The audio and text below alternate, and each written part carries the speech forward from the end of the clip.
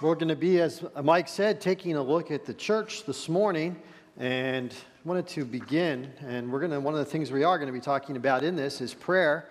And I want to start off with prayer, but I also want to bring a special prayer request to you because it's summertime. I'll tell you, our pastors, we tend to get around different places, and you never know who's where on which Sunday. And today we have, actually, Pastor Tom has been up teaching at Camp Spofford up in New Hampshire. You'll never guess what Tom has been teaching on for the week. The book, fishing. He's been doing a lot more of that than teaching, but the book of Numbers. So, and Pastor John is in Beirut, Lebanon right now. They just arrived yesterday. We have a team over there. But what I want to pray for, I just heard this, that the team that we send over there, we're teaching the same group of young Syrian leaders each time. This is the third out of a 4-part series. I've been over there on the last 2, and it's, I'll tell you, you just grow to love these young Syrians. And one of the towns in Syria called Sueda is home to 3 of the participants that come to our training conferences.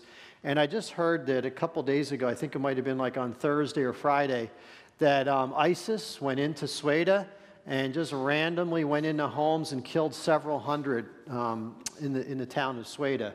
The 3 from our training conference, thankfully, were not killed or were they, injured in any way. But it just is such a reminder that these individuals that we are helping to learn ministry skills and going alongside of and teaching are living in the trenches in ways that we can't even imagine. It's been going on for years now.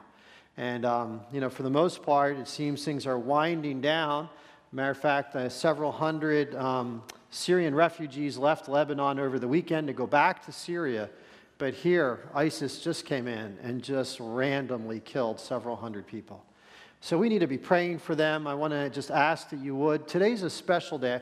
I'd like to ask if you would be praying throughout today, because what happens, these young Syrians, they have to get across the border from Syria to get into Beirut, Lebanon.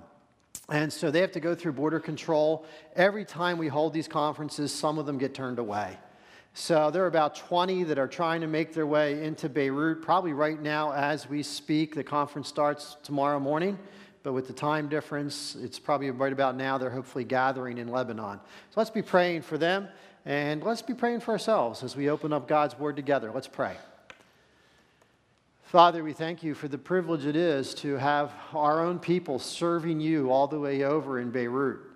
Lord, it's such a foreign place to us.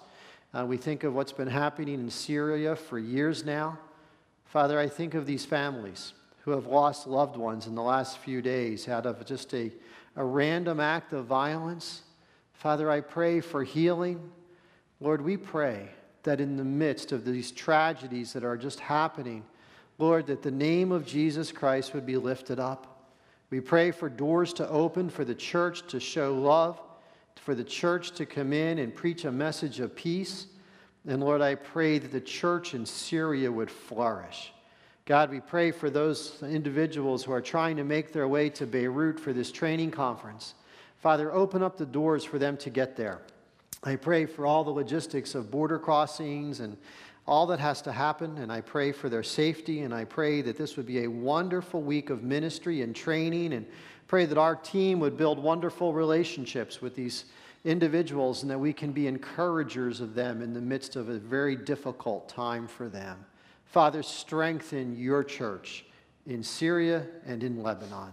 And Lord, as we here open our Bibles this morning and we study your word together, Father, I pray that you would grow us in our understanding of your word, that we would grow in our understanding of you, and Lord, transform us to help us to become more like Christ through this time together. We thank you for it in Jesus' name. Amen. Well, after spending the recent months in the book of Numbers, we're now moving out of Numbers, and we're beginning a kind of a short 4-week series. If you remember, before we got into Numbers, we were going through our statement of faith in a series that we called Rooted in the Faith, and we're picking up again today. We went through about half of it already last year. Today we're going to pick up on the doctrinal statement position of the church in our statement of faith. And I'm going to put that on the screen for you. And you'll notice as you look at the screen, the top half is in black, the bottom half is in white. The only significance to that is that I'm choosing to focus on the top half this morning, so that's why I colored it that way. But let me read this to you. It says, "We believe that the true church comprises all who have been justified by God's grace through faith alone, in Christ alone. They are united by the Holy Spirit in the body of Christ, of which he is the head. The true church is manifest in local churches whose membership should be composed only of believers. The Lord Jesus mandated two ordinances, baptism and the Lord's Supper, which visibly and tangibly express the gospel. Though they are not the means of salvation, when celebrated by the church in genuine faith, these ordinances confirm and nourish the believer." Now, as you look at that, I'm going to put something on the screen here, and you'll notice that on the screen, I've kind of highlighted and underlined several sections of it, and I just want to give a brief kind of buzz through of this before we get into the book of Acts to take a look at the church. But what we'll see here, it says the true church. Well, basically, the true church, as it's saying, is the church is formed under the headship of Jesus Christ, composed of individuals who have put their faith in Jesus Christ. This designates the true church. It says comprises all who have been justified. Justified is a fancy theological word that just means that we have been made right with God. We're all sinners, and to be justified, it comes through faith in Christ. When you trust Christ, you are now justified, not through what you do, but through the righteousness of Jesus. You've been put in a right relationship with God. So it's all who have been justified by God's grace through faith alone in Christ alone. Now, if you look at that phrase, by God's grace through faith alone, it's affirming that for your salvation, really, you bring nothing to the equation. Jesus does it all. All that you do is come in faith, and God himself is the one who then converts you from a sinner into in God's eyes, a righteous follower of Jesus Christ. It says through faith alone, we just come in faith in Christ alone. There's no other way. It's only through Jesus. If you go back, Jesus said, "I am the way, the truth, and the life. Any other way is a lie." Jesus alone is who we can put our faith in. It says they are united by the Holy Spirit. So there's a lot of diversity, beautiful diversity in the church. We come from all different backgrounds and ethnicities and cultures and everything, but we are united by the Holy Spirit. The Spirit of God living in us is what gives unity to the church. We're going to see that in Acts. In the body of Christ. When we talk about the church today, we are not talking just about some organization like you can think of the Boy Scouts or the Girl Scouts or whatever organization you may belong to. This is the body of Christ that has a whole spiritual realm and dynamic to it, of which he is the head. Okay, we have last week, we talked about in 11 Numbers, we were talking about our leadership here, and that was we are led by elders as a church. Well, our elders govern Riverstone Church, but Jesus Christ is the head. And it goes on, it's manifest in local churches.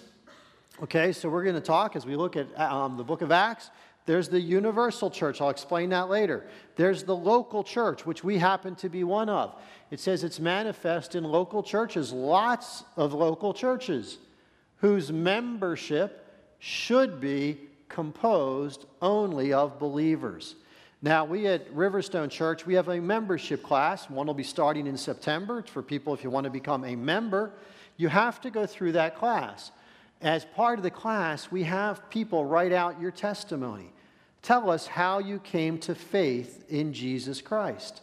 Now, if you'll notice, it says it should be composed of only believers. It doesn't say it is composed of only believers. The only reason for that is we can't read what's going on inside of you. Only God knows who is truly saved.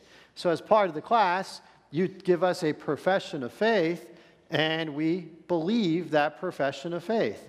Now, can some people sneak under the fence? Probably. That maybe they think they are saved, but they've never truly put their faith in Jesus Christ for the forgiveness of their sins. Now, that's our description. By the way, our statement of faith is identical. It is the statement of faith of the Evangelical Free Church of America, of which we are part. So this is what we believe about the church. I want to have you open up your Bibles, and if those who are distributing Bibles would distribute them now. If you'd like a Bible, just raise your hand. And if you don't have one at home, please take this with you as our gift. We want you to keep it and have it. But we're going to be reading in Acts chapter 1 this morning. And before I do that, let me just give you a little bit of background. The beginning of the church is recorded in Acts chapter 2, which takes place just after Jesus' earthly ministry. Now, Jesus we have a mission statement that we're advancing the gospel by making disciples who make disciples. You see it on those banners. Jesus said about his own earthly ministry, "The Son of Man came to seek and save the lost." Now, if you ask me, Jesus did a pretty good job of that before us. But for some reason that only God knows, God chose to use sinful, broken, imperfect men to carry on the ministry of Jesus Christ and to establish the church here on earth. Now, it wasn't the disciples, it wasn't those early apostles who started the church. God did that. God is the one who started the church. Apart from the Spirit of God, there would be no church. But for some reason, he chose to use these sinful men to get the church established here on this earth. And it's his Spirit living in and empowering those men that enabled the church to become what it's become and to transform the world. And that was all through the Spirit of God working through sinful individuals just like us. And it's up to us as well to take that baton of ministry and to carry on the ministry of Jesus Christ, not in our strength. Just like those apostles, we are broken sinners. But it's God working in us and through us that will enable us as the church today to carry on the ministry of Jesus Christ. And without the Spirit of God, there would be no church. See, we could take this building, we could take our pastors, we could take our Sunday school downstairs and our vacation Bible school and all of these things that make up Riverstone Church, and without the Spirit of God, we would not be a church. All that we would be is a house of cards destined to collapse. See, it's God's Spirit working in us and through us that enables us to be the body of Christ. So, as a local church, let's take Riverstone Church. As a local church, how do we know what we should be doing, and how do we know if we're doing it right? Well, to answer that question, turn to Acts chapter 1, verse 1. And I'm going to read verses 1 through 5, and then I'm going to drop down to verse 8. The first account I composed, Theophilus. By the way, this is Luke that is writing this. He also wrote the book of Luke, the Gospel of Luke. And now he says here, the first account, which he's talking about his gospel, I composed, Theophilus, about all that Jesus began to do and teach until the day when he was taken up to heaven, after he had, by the Holy Spirit, given orders to the apostles whom he had chosen. To these he also presented himself alive after his suffering by many convincing proofs, appearing to them over a period of 40 days and speaking of the things concerning the kingdom of God. Well, so far in these 3 verses, here is Jesus after his resurrection. His earthly ministry is over. He was resurrected. For a period of 40 days, he was on the earth before he ascended back up to heaven. That's what we're reading about right now. Let's continue in verse 4. Gathering them together, this is the apostles, he commanded them not to leave Jerusalem, but to wait for what the Father had promised, which he said, "You heard of from me." For John baptized with water, but you will be baptized with the Holy Spirit not many days from now. And drop down to verse 8. But you will receive power when the Holy Spirit has come upon you, and you shall be my witnesses both in Jerusalem and in all Judea and Samaria and even to the remotest part of the earth. Now, Jesus, he gathered all of his disciples together and he commanded them to stay in Jerusalem, to not leave until the Father sends what he has promised. And then what we see is we're going to look in Acts chapter 2 at what it was that he had promised. But he predicted in verse, I think it was verse 5, he says, For John baptized with water, but you will be baptized with the Holy Spirit. You see, it's this baptizing of the Holy Spirit that fills these disciples with the Spirit of God and empowers them to carry on the ministry of Jesus Christ. And we see in verse 8, take the good news of the gospel even to the remotest part of the earth. See, Jesus knew, apart from the Spirit of God, they could do nothing. But with the Spirit of God, here's these broken, sinful men, and they're going to take the good news of Jesus Christ to the remotest parts of the earth. See, that is the amazing work of the Spirit of God. Now, as we think about this, without the Spirit of God, these disciples, all they were, fishermen, tax collectors, ordinary men. But with the Spirit of God, this group of disciples of Jesus Christ established the church through his Spirit that transformed the world. And this is the same Spirit of God that's available to us today as well. I remember a couple of years ago, we were here at an annual meeting, and I was up front. We were doing some answering questions, and somebody asked the question. They said, Bob, can you tell us from what do you attribute the recent growth of the church? And I kind of, without even thinking, I just answered God. And I remember thinking to myself when I said it, that could sound a little sarcastic. I hope I didn't come across snarky in that response. But the reality is, it's God. See, we can't change one life. No matter how much we study to preach, no matter how much we rehearse our worship, no matter how many leaders we train up, we don't have the ability to change one single life. God does that. But for some reason, God chooses to use us as the means to bring life change to the world. And that's what God has established the church, so we as a church can transform the world through the good news of Jesus Christ. If it weren't for the Spirit of God, we may as well just right now pack up all of our Bibles and we might as well go out to Di Lorenzo's Pizza or down to the Continental Tavern or whatever and have lunch together, because apart from the Spirit of God, nothing's going to be happening here today. You see, why not just enjoy a good meal together, right? But you see, with the Spirit of God, he is transforming lives. Not only up here, downstairs as well. Think of all those kids in those kids' classrooms that are hearing the Word of God. Think of how the Spirit is working in people's lives to just set off that light bulb of, wow, I am a sinner in need of a Savior. And people are coming to faith in Christ. We're seeing marriages that were broken brought back together. We're seeing healing of drug addictions. We are seeing different things happening throughout the church. It's not us folks doing it. It's the Spirit of God enabling us as sinful individuals to be involved in the lives of people as he is transforming lives one at a time. See, that's the church at work. And it makes us ask a question. Are we living Spirit-empowered lives, or are we simply going about doing church? Are the ministries of Riverstone Church Spirit-empowered? Are they being led by the flesh? See, that's a critically important question to answer.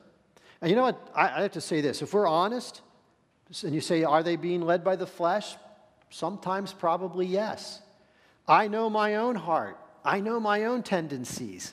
I know for myself, there's so many times when things get difficult. What do? I work harder. And then I make such a mess of things that I say, oh, wait a minute, I should be praying. You see, don't we all tend to do that? But you see what God wants, and if we're truly as a church going to be part of seeing God change lives, we need to be a church that's totally dependent upon the Spirit of God. Well, let me pick up here in Acts chapter 2 in verses 1 through 4, and we see the disciples, they're waiting for what God is going to send. And let's read verses 1 through 4 in chapter 2. When the day of Pentecost had come, they were all together in one place. And suddenly there came from heaven a noise like a violent rushing wind, and it filled the whole house where they were sitting. And there appeared to them tongues as of fire, distributing themselves, and they rested on each one of them. And they were all filled with the Holy Spirit and began to speak with other tongues as the Spirit was giving them utterance. Now, the disciples, they obeyed Jesus. They remained in Jerusalem, and here they were gathered on Pentecost, and all of a sudden, in the midst, this noise just erupted, and tongues came, these little flames of fire came out. Now, I am not, in this passage, going to be able to touch on speaking in tongues today. Just can't go there for time. But what is really significant here is that the Spirit of God indwelt those believers, and they were filled, they were baptized with the Spirit of God. See, that's the most significant thing in this passage. That's what enabled the church to begin in Acts chapter 2. As we were going through Numbers, do you remember we were looking at Numbers, and they built the tabernacle out in the wilderness? And what happened? We had all of a sudden God, the Spirit of God, the glory of God filled the Holy of Holies, the innermost part of the tabernacle. There was the glory of God in that Holy of Holies. And then remember how were the Israelites led? By the cloud. Remember the cloud the pillar of the cloud by day and the pillar of fire by night? See, God in all of his glory was on display. And what's amazing is that is nothing compared to what is happening today. That same Spirit of God is in you if you're a believer in Jesus Christ. That is a much bigger display of the glory of God than what those Israelites experienced in the desert and back in Numbers. And we are recipients of that Spirit's working in us. Well, let's look. Now, the Spirit came in and filled the disciples, and let's take a look at the immediate effect that this power had. Oops, that was the verse I want. Verse 14. But Peter, taking his stand with the 11, raised his voice and declared to them, "Men of Judea and all you who live in Jerusalem, let this be known to you and give heed to my words." Wow, what happened to Peter? Just weeks before, what did Peter do? He denied Jesus 3 times out of fear. And here he is, that very same Peter, standing up in Acts chapter 2, just weeks later, the crowd is gathered. He's in Jerusalem, the same crowd that was hostile to Jesus, and Peter stands up with power. And it just says in verse 14 there, it says, "And raised his voice and he declared to them." You see, all of a sudden, Peter was filled with the Spirit of God, and he was boldly proclaiming the good news of Jesus Christ to non-believers, a crowd of non-believers. See, that's the work of the Spirit of God. Now, I want to take a look here and just see what happens and see the result, because spiritual fruit just comes out of this message that Peter preached. And I'm going to drop us all the way down to verse 36 in chapter 2. We're going to read through verse 41. "Therefore, let all the house of Israel know for certain that God has made him both Lord and Christ, this Jesus whom you crucified." Talk about boldness. Now he's telling the people, and by the way, all of you people, you crucified the Son of God. This is that same Peter. Pick up in verse 37. "Now when they heard this, they were pierced to the heart, and said to Peter and the rest of the apostles, 'Brethren, what shall we do?'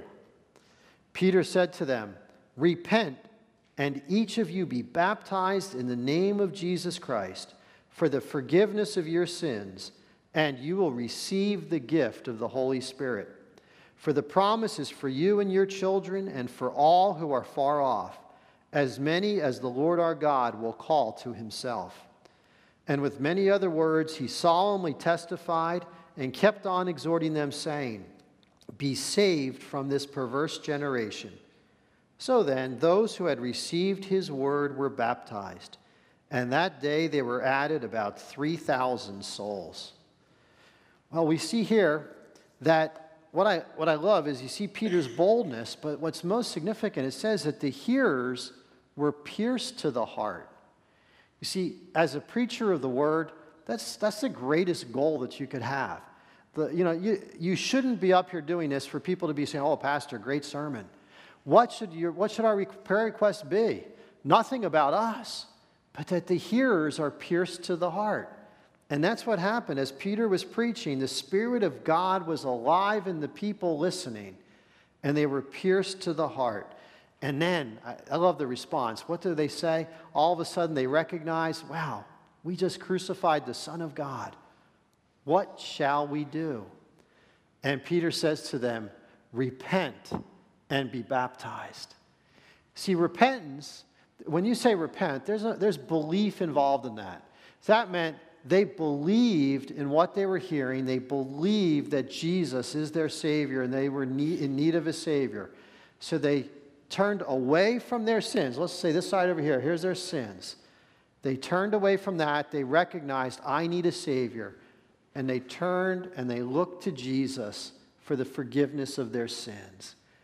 See, Peter's sermon pointed these individuals to Jesus Christ, and in a powerful way, the Spirit of God worked to bring these people to repentance and faith in Jesus Christ. Now, to put a little plug in for August 26th, and what's the next thing? It says, repent and be baptized. See, I want to encourage you. We have a baptism service coming up on August 26th. And when you see in the New Testament, when people came to faith, it says they believed. Most times, right after that, it says, and were baptized. And I want to encourage you, if you have believed in Jesus Christ and you've never been baptized, I want to encourage you to either come out to our baptism class next Sunday and commit to being baptized on August 26th. So what baptism is, we're going to put the tank right down here, and as you get in there, you're saying, I belong to Jesus Christ. It's a public profession of your faith in Jesus Christ. We would love to see you be baptized. See, that's what all throughout the New Testament, usually when they believe, it says, and they were baptized. But as we go through this, it says that 3,000 people that day, it says they were added, about 3,000 souls. Added to what? They were added to the church. They weren't added to, Jerusalem Evangelical Free Church or the First Baptist Church of Jerusalem. They were added to the universal church. And I'm going to touch on, well, when I say the universal church, what do I mean by that? Because there's a difference. You have the universal church and you have the local church. Let me read you a definition of the universal church. It's the whole number of redeemed, those who have placed their faith in Jesus, extending from Pentecost, which we just read about here in Acts chapter 2, 2,000 years ago, until the second coming of Jesus, which is still forward for us. It's still a future event. So it's extending from back then at Pentecost all the way to whenever it is in the future that Jesus comes back, consisting of both the deceased believers and the living believers from all over the world. So, the universal church. Peter was part of the universal church. These 3,000 that believed, they were in the universal church. Go back to the Reformation, and you have people like Martin Luther, and before that, John Calvin and John Owen, and so many great saints of the past. They are in the local church. Believers, whether it's over in Syria or in China or Afghanistan or Peru or Yardley, we're in the local church if we put our faith in Jesus Christ. So basically, it's all deceased believers from Pentecost all the way looking forward to the return of Jesus, those who are dead and those who are alive in that period of time. That's the universal, sometimes they call it the invisible church. So what we see is that these individuals, when they put their faith in Jesus Christ, they immediately became part of the church. Now, there is a difference between the local church. Riverstone Church, we're kind of in that universal church, but we are a local church. Let me read to you a definition of the local church. A group of believers who meet regularly to worship God, like we're doing here today, through Jesus Christ, to be exhorted from the Word of God. And so we're doing Bible study here. We're opening God's Word. And to celebrate the Lord's Supper, we'll be doing that a week from today, and baptism, which we'll be doing in a month, under the guidance of duly appointed leaders.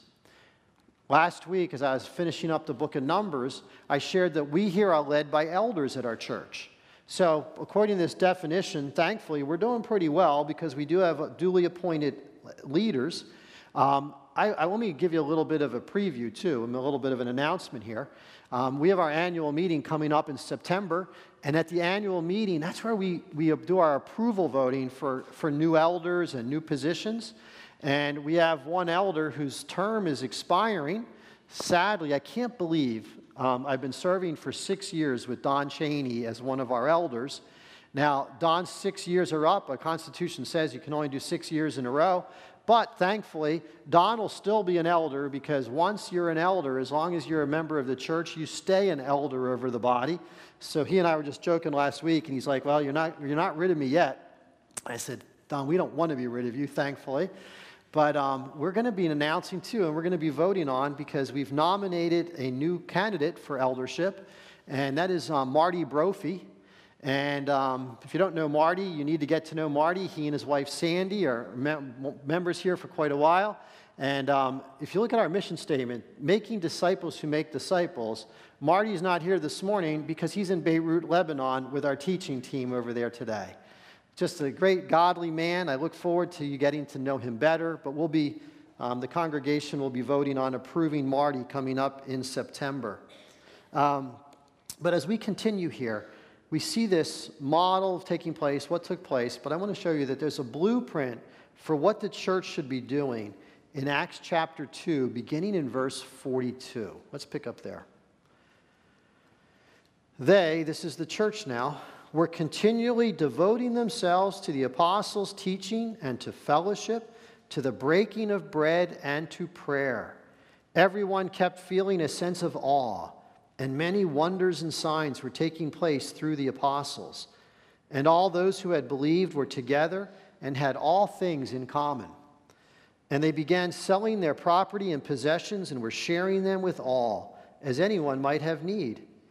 Day by day, continuing with one mind in the temple and breaking bread from house to house, they were taking their meals together with gladness and sincerity of heart, praising God and having favor with all the people, and the Lord was adding to their number day by day those who were being saved.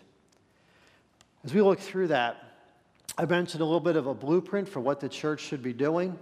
I'm going to give you 3 activities that were taking place here in this early church that should be part of the church throughout all of time. Bible study, fellowship, and prayer. Now, you might say, well, what about the Lord's Supper? It says they were breaking bread. I'm kind of sneaking that into fellowship, and I'll explain why in a moment. But you see, if we as a church want to be a Spirit-empowered church that's impacting the world for Jesus Christ, these 3 activities are critical. Bible study, fellowship, and prayer. You know, if you were to look at the American church today, and I'm going to poke fun at us a little bit when I say this, you would probably think that the 3 essential ingredients for a church are PowerPoint, coffee, and small groups. You see, now, I'm saying in a laughing way, but we're using PowerPoint this morning. You know, if I were to say, well, let's go back 60 years ago, what would have been the mark of a church back then, the 3 activities that defined a church? We probably would have said hymnals, potluck suppers, and prophecy conferences. Now, we can have a little bit of fun with ourselves because you know what? Why didn't they have hymnals 800 years ago? They didn't have printing presses. So they invented printing presses, and what did the church do? They started making hymnals so they could sing the songs together, right? Okay, worship God. Well, today we have technology, and now we have PowerPoint where we can put it up on the screen. And I can just say, 200 years from now, if Jesus has not come back by then, that they won't be using PowerPoint. There's going to be something totally different. You know, we can pick on ourselves for coffee. Well, you know what? We built a cafe, and now every Sunday morning, the Church of Africa is being helped because the coffee that we're buying is coming right from a church-owned coffee plantation, and the money's going back into the Church of Africa. And as we built this expansion, we put in the cafe, and now there's space where people can gather together and do what? Fellowship. And so these things, I'm making fun of them at the same time. They're very helpful, but what we have to remember is these are not the end in themselves. These are a means to the end.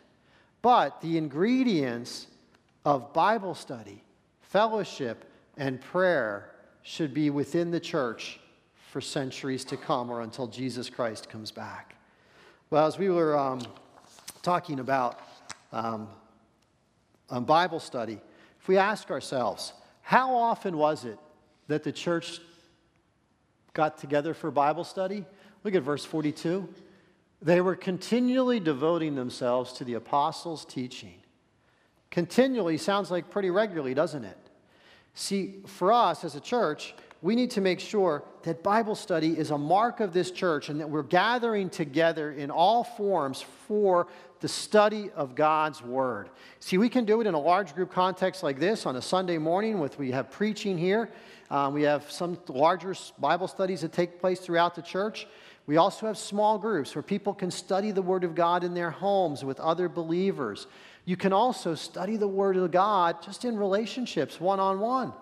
You can study the Bible with a coworker. You can study the Bible in your home with your family. You can study the Bible with a friend, whatever it is. As a church, we need to be building, growing, and committed to studying God's Word. And it's interesting, it says it doesn't say this, but the early church, if you read through the New Testament, they were so committed to learning God's Word and living it out. And folks, you cannot live out what you don't know or understand. And that's where Bible study comes in. You see, when we study the Bible, our goal should never be just to know God's Word. Our goal should be to know God through His Word. And we cannot know God apart from His Word, because that's how God reveals Himself. So we need to be serious about studying the Bible. It goes on and it says as well in verse 42, it says they were continually devoting themselves to, and then after the apostles' teaching, to fellowship. See, they were committed to relationships with one another. They were committed to being always gathered as a body, building each other up, living out. We get into the New Testament, we hear about the love one another's and encourage one another, pray for one another. They were doing that within the relational context of the church, and so should we. I mentioned, and it says the breaking of the bread. Well, as you see that, it says in verse 42, that's specifically talking about the Lord's Supper or communion. Now, we do that monthly here at Riverstone Church, but there was such a relational element to the communion of the early church. See, we gather together, and sometimes we're a little too individualistic with our communion. And sometimes, do you remember back at Cairn, we had those little snack type, weren't they terrible? I'm so glad.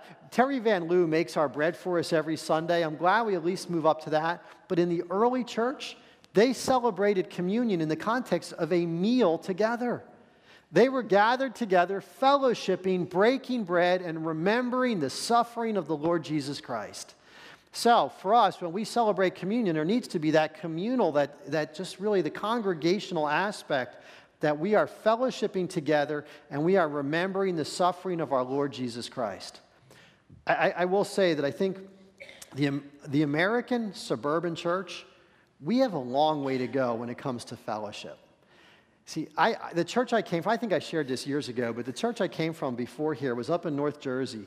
And when I was up there, we started a Spanish congregation. So we actually bought a building about 6 miles away, and we had a Bible study that grew to about 40 people in Spanish, and they started meeting in this church. and it grew to several hundred people while in the time I was there. And I would go over on Sunday mornings, and I preached there through a translator, or I'd go over and just do whatever we had to do. And the church was supposed to start at 10 o'clock. They may not have started till 10:30. Cultural differences. There were people from almost every country in South America and Central America, all gathered together, just a beautiful diversity of Spanish-speaking cultures. But I'll just say they weren't prompt on starting, but I will tell you, by 3 o'clock in the afternoon, they were still there. It blew my mind. But they weren't here like listening to a sermon. They had a fellowship hall. They brought homemade tamales and empanadas and you name it, and they were gathered together, and they just celebrated all Sunday long.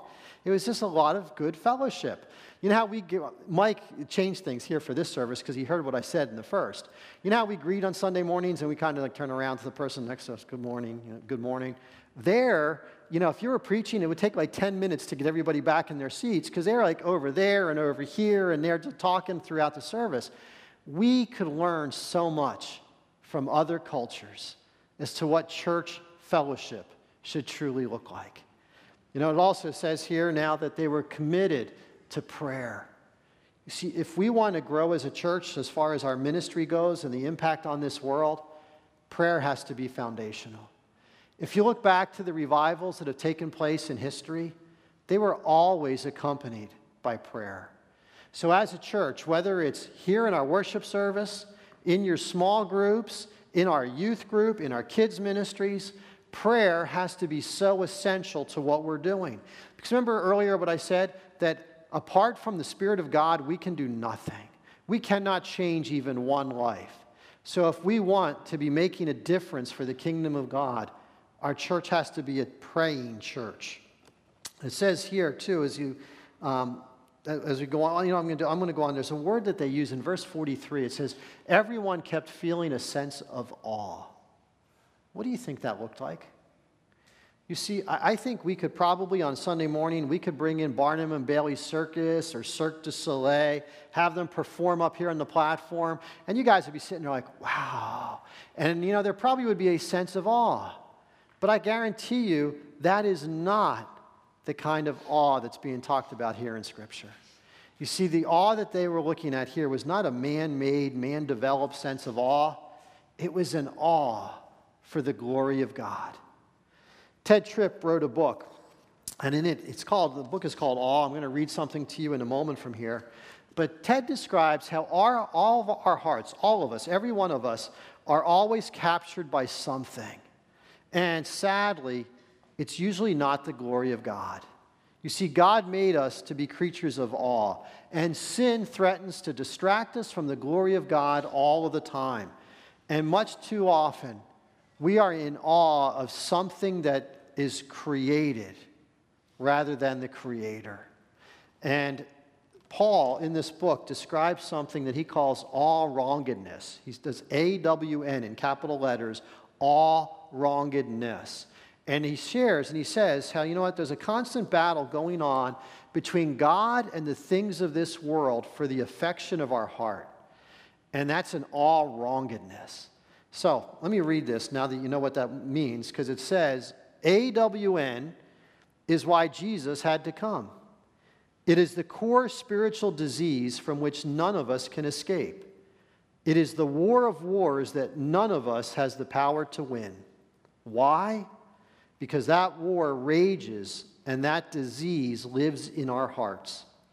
Our only hope is for a rescuer to come and free us from ourselves.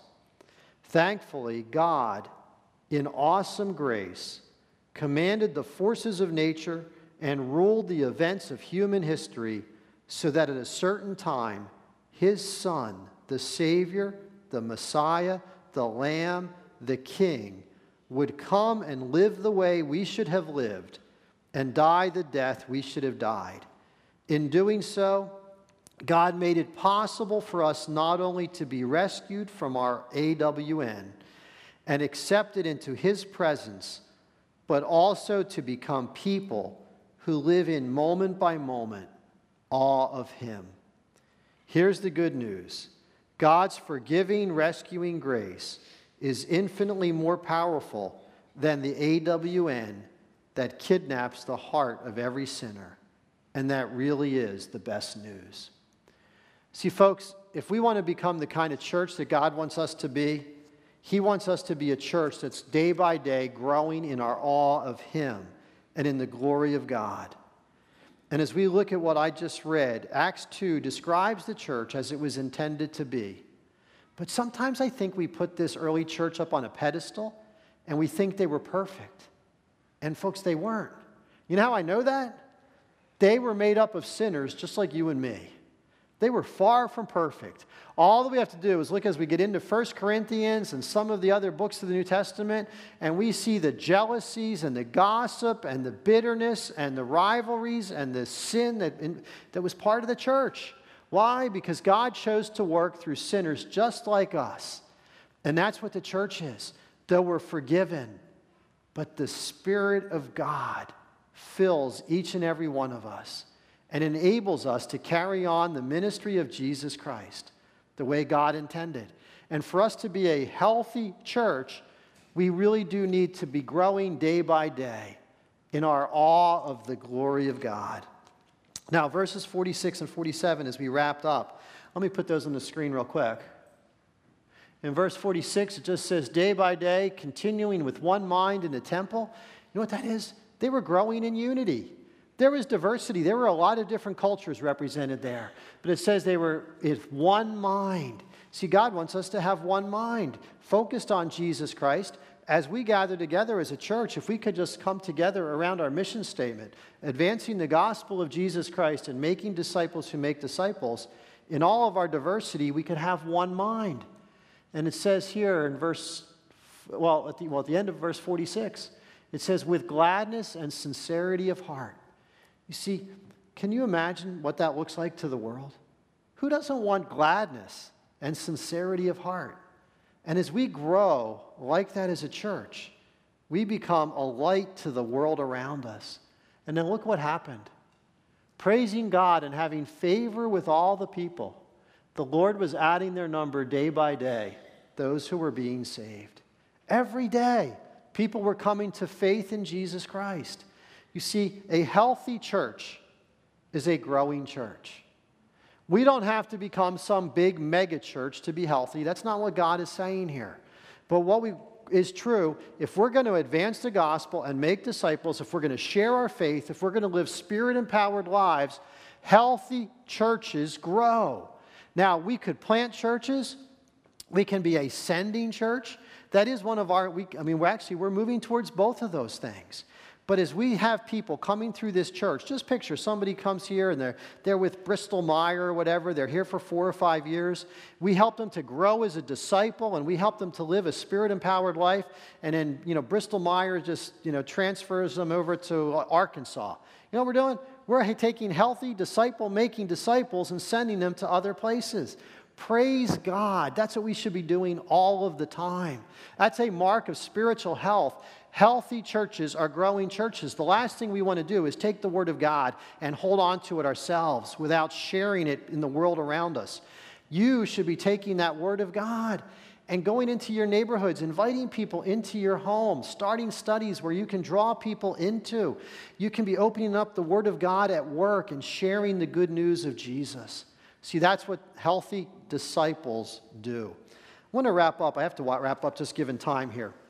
But I want to just wrap up by sharing, we're starting 2 new things here at Riverstone Church to help us actually move forward in providing Bible study, fellowship, and prayer. One of them is called Group Connect. Group Connect is a brand new ministry, and thank you in the back, that's great. But you can see the logo here. We're going to offer it several times a year. It's a means for drawing people together to let them know what small groups are available at Riverstone Church. It could be a growth group for men and women. It could be a men's group. It could be a women's group. But people can come find out, oh, that meets on Tuesday nights, or oh, that's available in the morning, or just whatever the group is. They'll meet group leaders. Group leaders, for this to become a strong ministry of our church, we need you there when we do a Group Connect.